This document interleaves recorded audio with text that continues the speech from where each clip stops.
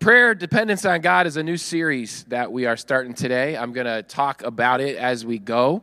This was going to be a series that we kicked off like New Year's Eve sort of thing, prayer, the word of the year sort of thing. So let's just pretend like that's still what we're doing. I was gone for 2 weeks prior to us canceling church. We were in Disney World.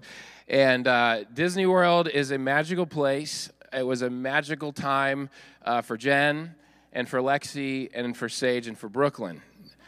They had a magical time. This was my magical time. This is more the real life experience of a girl dad at Disney World. And Josh, you know, there were no Dunkin' Donuts at Disney World, only Starbucks. So you might need to work on getting a franchise put in there.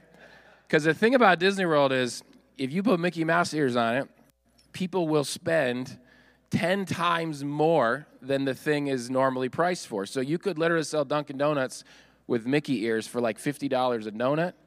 And people would buy them by the dozen. It is a magical place for its ability to make you spend your money. So it is really good to be back. We were gone 2 weeks.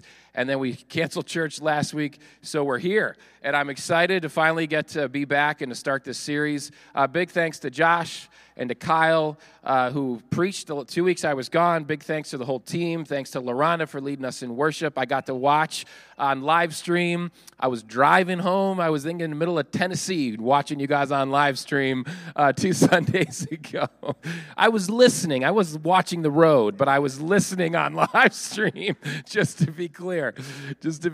So before we jump into the sermon, for those of you that are new, welcome. And this is our tradition, our culture at Mosaic. We believe in community. We're going to break you back into those groups one more time, and then I promise we'll leave you alone, and we'll just go straight through the sermon after that. 2 questions that relate to the sermon.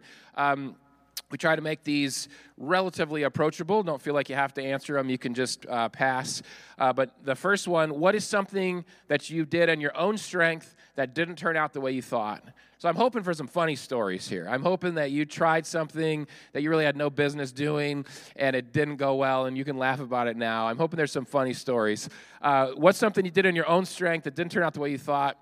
And then number 2, what makes it difficult to cultivate a regular prayer life? I'm just assuming it's difficult for everyone, as it is for me, to cultivate a regular prayer life, and it can be helpful to just kind of talk through some of those difficulties as we jump into a whole series on prayer. Well, I'll give you a little history of where this series is coming from. This fall was challenging for me personally as a church planter. So, you know, we have Mosaic. We've been around about 1.5 years as far as being sort of open to the public. We've been working on it for around 2 years. And, you know, we go pretty hard in the summer when it comes to outreach. We do our Summer Lights weekly park ministry all summer. And then we had our 2 weeks of Fall Fest, outdoor service, bounce house, cookouts. We did cookouts all summer. And there's this energy spent on doing outreach, and for me as a church planter, I feel this need for us to grow. You know, like there's reasons for that, and things like that. I feel for those of you volunteering, and depending on the team you're on, you may experience, man, I wish there were a few more people on this team. You know, I wish there were a few backups to the team that I'm on. I feel that. I feel that on your behalf. I feel that with Hannah as we build the volunteer schedule, and you know, and so there's for me as a church planter, I'm just being real that I feel that. I think about it at night sometimes. I feel our, you know, in a year from now, we have a lot of outside funding coming into the church, and that'll start to trickle out a year from now. And so I feel that. I mean, I'm human, and I have anxiety about those things. And God is always teaching me to trust in Him. But there's still, you know, the reality of that. So in the fall, you know, we did our Fall Fest. We pushed really hard, and there was a lot of fruit from that. And I don't know, maybe I shouldn't be this candid in a sermon, but there was people I talked to at the Fall Fest, people who came to our outdoor worship services that I really thought were going to start coming on Sundays. I mean, they said they were going to be there. They were excited about it. They never showed up. You know, they never showed up. People I was texting, trying to get here, like, trying to make a way for them to get here, and they never showed up. And there's a discouragement to that. There's a discouragement to like, man, I really thought those people were going to show up, and they didn't. And so there's a lot of reflection, about this that I'm doing in the fall, and this was not a conscious thought I had, but going into this church plant, this is my second church plant. So I planted a church in Lansing back in 2006. I pastored for 13 years, and we had a very slow start to our first really 7 years of our church plant as far as our size and what I call being sustainable financially, just where we can cover everything with our inside giving, not outside giving, have enough volunteers, all that sort of thing. And I went into this plant going, okay, I'm older, I'm wiser, we have a great team, we still have a great team, but I thinking I had some great ideas. And they were ideas based on faith. It wasn't like I had this conscious thought that my ideas were great and they were going to work and I didn't need God. But I thought these were some good ideas and they were going to work. And this fall, I think, don't get me wrong, God is working and there's amazing fruit that he's doing among us. But there were specific outcomes we were hoping from the summer into the fall, and some of those specific outcomes didn't happen, right? And so I want you to put yourself in that space in your life. When was it that you had some specific outcomes, and you may have done some planning, and you may have done some prayer, and you may have done a lot of energy, a lot of your own work into something, and the specific outcome didn't turn out the way you wanted. Maybe it was a relationship. Maybe it was a project you were working on. Maybe it was a job. Maybe it's your own health. There's a specific outcome, and it didn't turn out the way you anticipated or the way you expected. So where this series came out of is me being at a pastor's conference this fall and just struggling and trying to hear from God. And what I heard God say to me was, pray. Pray, pray, pray. And not just pray, but pray as dependence on him. Pray as dependence on God and on his strength and on his abilities rather than on my own strength and my own abilities. Rather than getting together and strategizing, getting together and brainstorming, all those things are good, but not if you're not praying.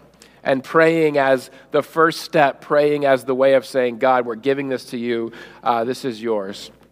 And so that was clear. That was in October, and God was just convicting me of my lack of prayer when it came to my pastoral leadership. So I'm praying in my personal life, I'm praying for the church, but as far as how we're operating Mosaic, how I'm leading Mosaic, I think God's convicting me of a lack of prayer and a need for dependence on prayer. Because you got to look at what we do as a church and say, are we dependent on prayer? I don't think we are. We plan things, we do them, we often have a good time, but did we look at that thing and say, we can't do that thing unless we pray? I don't think we normally operate that way. And God starts putting that on my heart and saying that's what prayer is for. So that's what we're going to be looking at in this series, and that's what we're going to be looking at today. So I already mentioned it earlier, but he really put it on my heart as a theme for 2024, this theme of prayer. And in my tradition of the church, we're bad at that. I mean, in my tradition of the church, prayer, I'm thinking about prayer growing up, and the unsaid messages I heard about prayer is kind of perfunctory. You might have somebody open in prayer, you might have someone close in prayer, but the real meat, the real thing is the sermon, or it's the meeting, or it's the whiteboard, it's the planning, it's the strategy, and then we'll ask God to kind of sprinkle some God dust on it, when we're done, and then we're good. Then we've done our issue of prayer. And I'm also an achiever, I'm a doer. It's a blessing and a curse. And so prayer is not really my strength because I feel like I can do it and I'm going to go do it and like, come on, God, you can catch up. You can catch up along the way. I do know that for some of you in this room and watching online, prayer is your strength. And as we jump into this series, I need you and we need you. We are going to be brainstorming different ways as a church that we can pray. together. Joel mentioned during announcements, we pray every Sunday at 10 a.m. And that is a very specific, there's nothing flashy about it. It is a specific way of before we start church, God, we're depending on you. And so we would invite you every Sunday to come at 10 a.m. Yesterday, so I was supposed to preach this sermon last Sunday, and I was going to tell you to pray for our leaders as we pray together on January 20th, which was yesterday. So our leaders got together, leadership team and our lead staff, and we prayed for the church. We prayed together. We were together for 5 hours, and the first portion of that day, the first chunk of the day, was praying individually and praying as a group for Mosaic and for God to lead us. So we are putting this into practice. I'm going to throw Kyle under the bus because I have a joke about him. He's not here, so I'm going to just add to the joke. See, Kyle is leading a prayer meeting today at 3 p.m. Yes, when he's going to be in prayer. Some of you know why he's praying at 3 p.m. For the Lions to win today. He must be so diligent about the Lions that he's like so intensely praying already that he's not even here today. He's not even here. I had to throw that in there. Joel will be joining him. Craig's praying the other direction. So there's a verse, and this is our theme verse for this series. Not by might, not by power, but by my Spirit, says the Lord Almighty. It's from an Old Testament book, Zechariah 4:6, and we're going to go to Zechariah 4 today. We're going to look at this. This is a universal concept. I mean, you can apply this to any situation, not by might, not by power, but by my Spirit, says the Lord.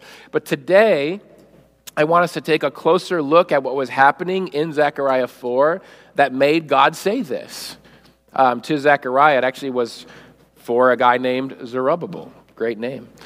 All right, so who here remembers this award-winning graphic design? I know Brian does. Brian was a big fan of this graphic design. I applied. This won an award. I'm telling you, there was a graphic design contest for toddlers, and I submitted it with Brooklyn's name on it, and it won. It's amazing. All right, so we used this for a series a while ago. The Bible, a story leading to Jesus, a unified story leading to Jesus, it was called. My only point here is there's a blue star here, and this is where we find Zechariah. I want to show you this is in the middle of a story, and there's a lot that's happened on this timeline before the star. One of those things that happened most recently and probably most significantly to the verse we're going to read today is the Israelites lost their land. So if you were here the first week of Advent, the first week of December, I preached on hope and hope beyond our circumstances. And we looked at the book of Lamentations, if you remember that, jog your memory a little bit.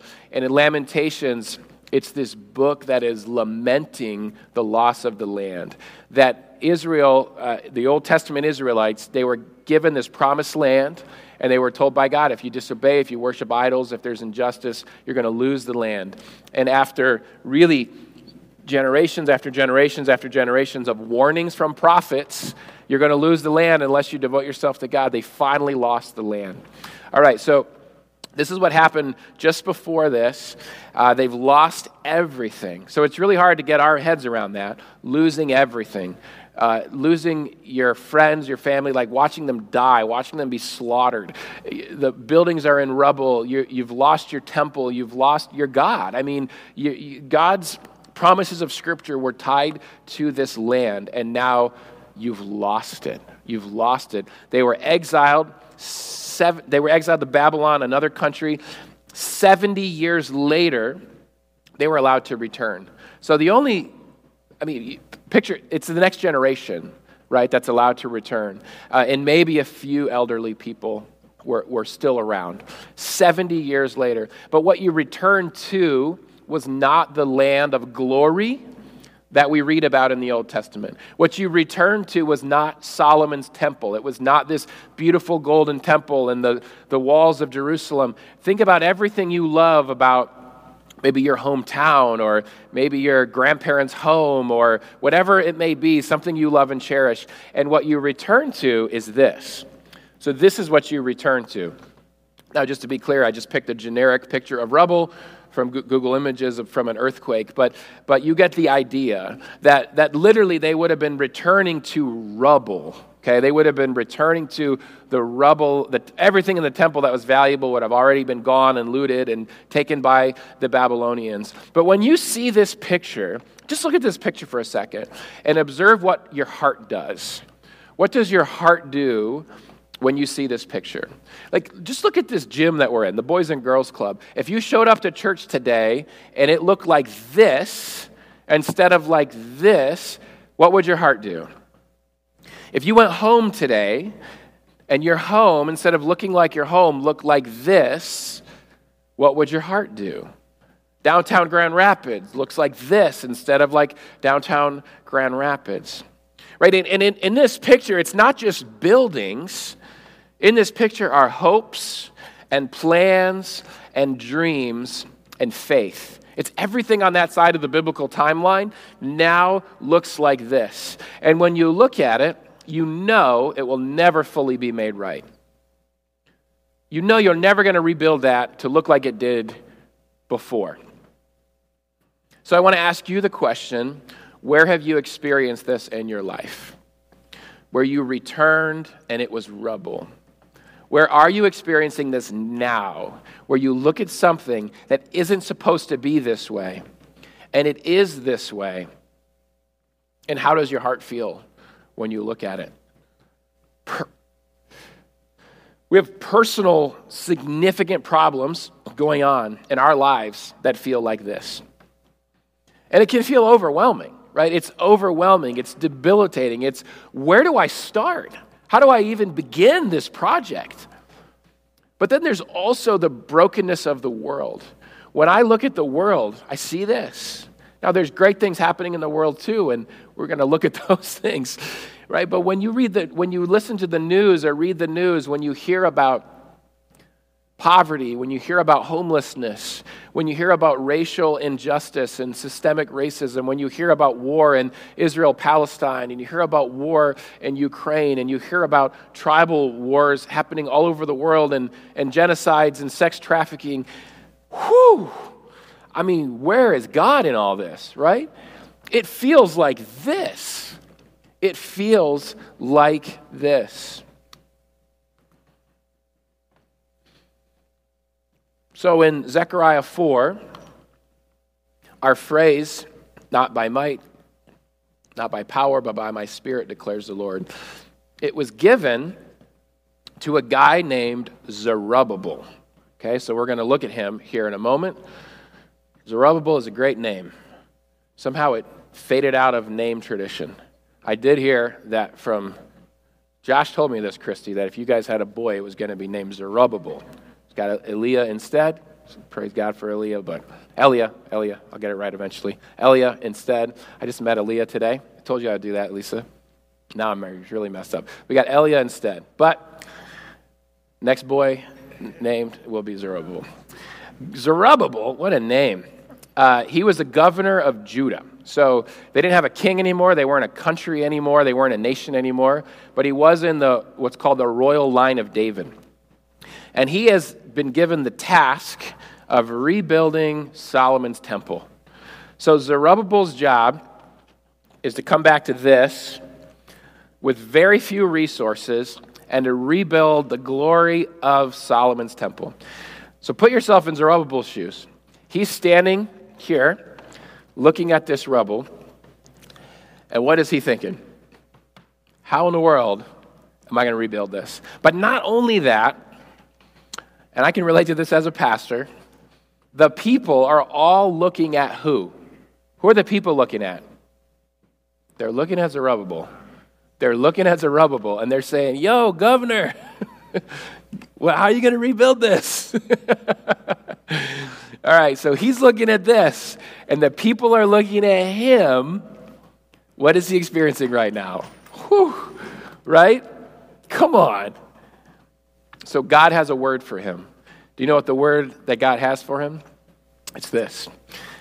So he said to me, this is God speaking to Zechariah the prophet who's going to speak this to Zerubbabel. This is the word of the Lord to Zerubbabel. Not by might, nor by power, but by my Spirit, says the Lord Almighty. This is where we find this phrase from God. Now, depending on Zerubbabel's temperament, his wiring, his Enneagram number, his Myers-Briggs, his disc, he may well look at that pile of rubble and go, I can fix this. Yeah, baby. I don't know if he, that's what we like to do as Americans, right? I can do this. I got this. I'm strong. I work in construction. I can do this. Let's go, right? Let's get the whiteboard out. Let's strategize this thing. Look up on Amazon. What is the best-selling book on how to rebuild a temple? What is number one right now? What's hot? Let's read that, and we are good. We're going to get this thing rebuilt. Isn't that how we normally solve our problems? Yes. Yes. I heard this great podcast about rebuilding temples. It's going to be great. That was not the answer. That was not the answer. The answer from God, sorry, Mario. Mario's like, man, I thought I had it. The answer was, not by might, nor by power, but by my Spirit, says the Lord Almighty. And I would think Rubble probably had a little bit of might. He had a little bit of power. I mean, he was the governor of the people. He was given Persia's blessing to go back and rebuild the temple. But verse 6, it's a specific answer to a specific question that Zechariah asked back in verse 4. Okay, so let's find out what the question was that led up to this answer. So again, Zechariah is the prophet, and he's going to deliver this message to Zerubbabel. God gave him a vision, and this is what he saw in his vision. This is what led him to the question that led to the answer in verse 6. I see a solid gold lampstand with a bowl at the top and 7 lamps on it, with 7 channels to the lamps. Also, there are 2 olive trees by it, one on the right of the bowl and the others on the left. I asked the angel who talked with me, what are these, my Lord? It's a valid question. It's a valid question. So this is the question that precedes the answer of verse 6. Now, I just picked my favorite Google image that I found for this verse, right? Because it's helpful to see something that Zechariah saw. He was seeing a vision from God, and you can kind of see a little bit of what's happening here in the picture. This picture is the answer to the rubble. So when you're standing in front of the rubble, this is the answer that God gave Zechariah to give to Zerubbabel.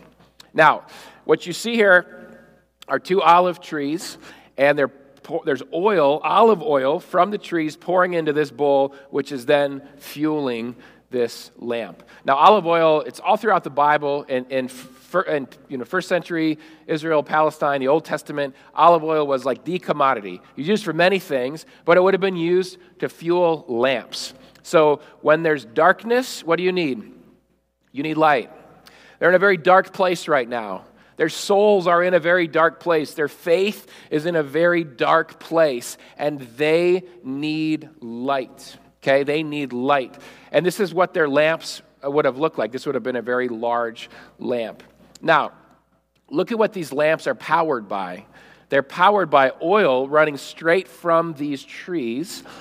These trees are rooted into the ground, and it's a symbol of an unlimited amount of fuel. An unlimited amount of fuel to feed these lamps. We learn later, and a couple verses later, if we keep reading, the 2 branches here, these little tubes, which I think it calls branches. One of those is Zerubbabel himself, the governor, and one of them is Joshua the priest. This is a later Joshua than the one with Moses. This is Joshua the high priest, and that ties into Jesus, which we'll talk about later. But they're the channels God's going to use to flow this oil from. But the question is, where did they get all this oil from? They have to keep this lamp lit, this lamp in the darkness. the oil is not up to these branches. It's not up to this tube that the oil is flowing through to go generate oil. They weren't to go out and harvest the olives and press them and do all the work and labor needed to make this oil. And God didn't put it on them to say, you need to keep this lamp burning forever and ever and ever and ever and ever. No. The answer was in being rooted into the ground, being rooted into the Spirit. Okay, when we get to verse 6, we see that the Holy Spirit is the never-ending source of fuel. The never-ending source of fuel that fuels these trees, which fuels these branches, which fuels the bowl, which fuels the lamp. This is the answer to standing before the rubble. You have an eternal problem. Well, guess what? Now you have an eternal solution. And it's found in God's Spirit. This reminds me of Matthew 5:14-15. This is New Testament. This is Jesus speaking to us about us. And he says, you are the light of the world. It would have been a similar sort of lamp that he's talking about, running on oil.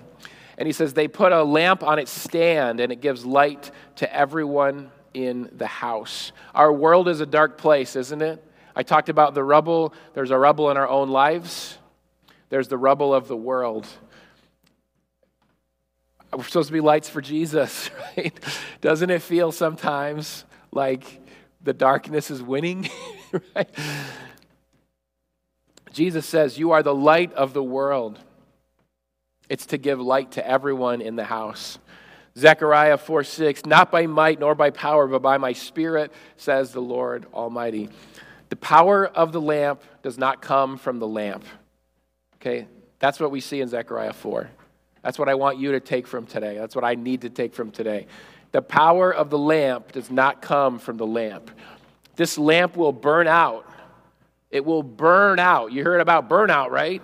Faith burnout, job burnout, ministry burnout. The power of the lamp cannot come from the lamp, or it will burn out. It will burn out. We see Jesus, God in the flesh. What does he do throughout his ministry? Goes to a solitary place to pray. Goes up on a mountainside to pray. Gets up early before anyone else is awake and goes and prays. Garden of Gethsemane, he's praying to the Father. Jesus himself was plugged into the Spirit through prayer to fuel his lamp. So my question for you is, and it's a significant question, where are you getting your power from? Where are you getting your power from? Where are we getting our power from? Where's Mosaic Church getting our power from? I get my power from coffee. Joel, we're getting rid of coffee. We're going to depend on the Spirit. Joel's like, I'm out. Where are we getting our power from? And I think if we're really honest, our autopilot is from myself. From myself, right? From myself. And this could be a sin issue you're struggling with, an addiction you're battling, and you're saying, I can stop drinking. I can stop looking at pornography. I can stop reckless spending. I can stop my gambling. I know how to stop it. I'm good. I've got the power in myself. The power comes from my lamp. You're going to burn out. You can't stop it yourself. We need to be plugged into the Spirit, plugged into the tree, plugged into community. But even on a day-to-day basis, getting up, going to work, coming to church, what's powering your lamp? What's powering your lamp, right? It's powerful. It's convicting. That's why, I'm a pastor, and God's like, you're powering your own lamp. No, I'm not powering your lamp. That's a problem, right? 2 Corinthians 10 came to mind as I was reading through Zechariah 4. This is, again, New Testament. This is Paul talking to the church. And he says, some people, I'm picking up mid-sentence here, who think that we live by the standards of this world. So are we living by the standards of this world? It's so easy to do, right? It's so easy to live by the standards of this world. Verse 3, he says, for though we live in the world, we do not wage war as the world does. The weapons we fight with are not the weapons of the world. On the contrary, they have divine power to demolish strongholds. We as Christians are in a war. Where are you getting your power from? This is crazy to think about, that there are strongholds. There is a war going on around us, and we are not to fight it the way the world fights it. One more came to mind. This is the longer passage of the armor of God in Ephesians 6, and I didn't put it all up here. But listen to some of this language that Paul gives, again, about the church, about us, and about the battle that we are in on a daily basis. He says, finally, be strong in the Lord and in his mighty power. Put on the full armor of God so that you can take your stand against the devil's schemes. For our struggle is not against flesh and blood, but against the rulers, against the authorities, against the powers of this dark world, and against the spiritual forces of evil in the heavenly realms. And then he goes through the armor of God. I sort of skipped that part because I want to focus in on how he ends it. And he says, and pray in the Spirit in all occasions with all kinds of prayers and requests. With this in mind, be alert. And look what it says. Always keep on praying for all the Lord's people. Pray also for me that whenever I speak, words may be given to me so that I will fearlessly make known the mystery of the gospel for which I am an ambassador in chains. Pray that I may declare it fearlessly as I should. So again, I just ask, where is your power coming from? This passage and the imagery, it speaks for itself. Where is your power coming from? Prayer is attached to sharing the gospel. Prayer is attached to spiritual attacks. Prayer is attached to the armor of God. Prayer is clearly dependent on God in these wars that we fight. So we're going to go back to Zechariah 4 and we'll wrap up here. We just heard that it's not by might or strength, or it's by God's Spirit. So the next verse, and this is really, really key. The next verse is this amazing verse of victory. Aren't you ready for the victory? Aren't you ready for the temple to be rebuilt? Aren't you ready to get back what you lost? It says, what are you, mighty mountain? What are you, you bunch of rubble? What are you, you unmovable object? Before Zerubbabel, you will become level ground. Talking about building, talking about construction here. Then he will bring out the capstone. That's the final stone, to shouts of, God bless it, God bless it. It's like, yes, that's what we see. That's what we want. A couple of verses later, they're starting the build. They're starting the rebuild. Remember the rubble. And I love this verse. This might be the verse for you. It was the verse for me. It says, who dares despise the day of small things? Who dares despise the day of small things? They're talking about as they rebuild the temple. There's going to be a lot of small things that have to happen before that temple is ever rebuilt. It's going to take years and years and years to go from rubble to temple. And I despise the small things all the time, friends. I want to see that mountain moved. I want to see the finished product. I don't want to see the small things. I don't want to see the removing of one piece of rubble from that pile taken away. That doesn't do it for me. One person coming to faith. I want 100. One step that somebody makes towards Jesus. Whew. God says, I am in the small things. I am in the small things in your life. I'm in the small things at Mosaic Church. I need you to see the small things. Open your eyes to see the small things that I'm doing and that I am using in your life.